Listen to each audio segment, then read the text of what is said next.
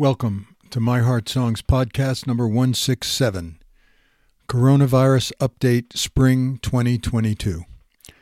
I have a close friend who strongly believes that the virus was engineered and released from a research lab in China, quite possibly intentionally, for economic gain by unknown parties. He considers the CDC a criminal enterprise, bought and controlled by corporate interests. He is completely anti-vax and considers the New York Times to be a bastion of falsehoods, propaganda from lame street news. He would rather get his intel from Joe Rogan or BitChute or Robert F. Kennedy Jr., the son of the famed Attorney General, Senator, and presidential candidate who was assassinated 3 months after his bid to run for president in 1968. His son, Robert F. Kennedy Jr., a noted environmental lawyer and prominent figure in the anti-vax movement, claims Dr. Fauci is orchestrating fascism because of vaccine and mask mandates. My friend and I have a tight friendship of many years, and we often have to just agree to disagree. He says agreement is less important than critical thinking. I find it a good challenge to discover areas of consensus when our basic positions on COVID are so polarized. There are a few, for sure. We are doing a terrible job of reporting and cataloging adverse vaccine effects. The completely voluntary system has never been adequately publicized, so the general public does not appreciate how important a role they play in gathering this crucial data. It's the job of science to filter out background occurrences from a true correlation with a vaccine-induced event.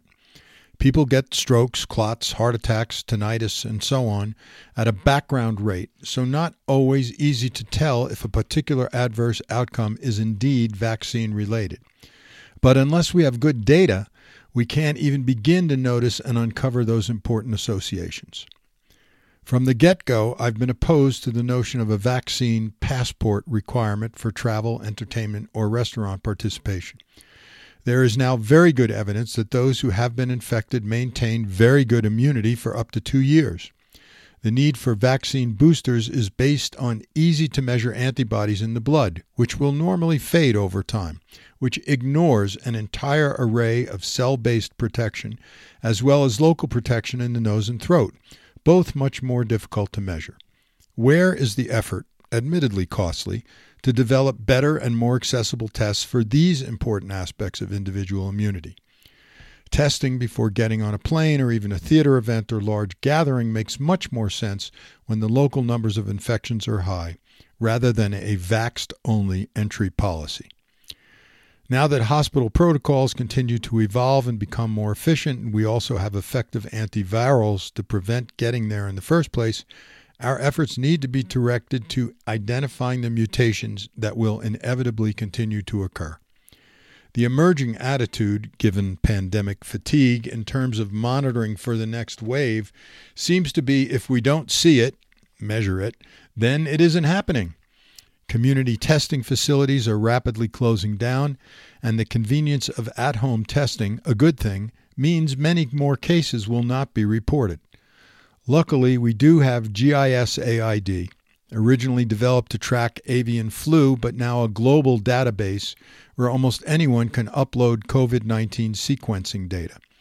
There is also a national genomic surveillance system which receives and analyzes samples every 2 weeks from all the states, although the sample size is very limited.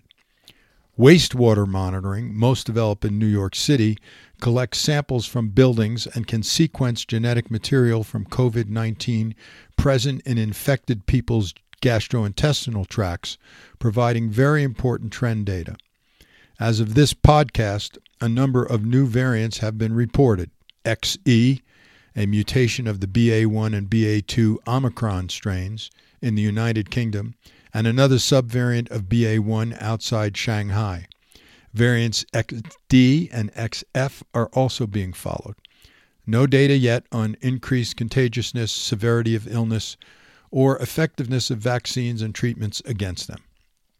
Given the warm weather in the U.S., there is hope that another significant spike in cases may be avoided. But again, it's a matter of when, not if. So take these measures. Now is a good time to get a supply of free home tests.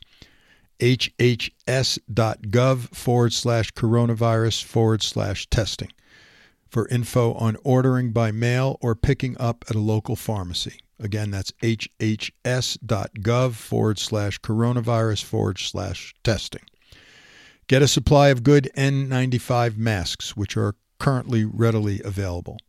Also essential is the pulse oximeter, if you don't already have one, for monitoring oxygen levels if you become infected.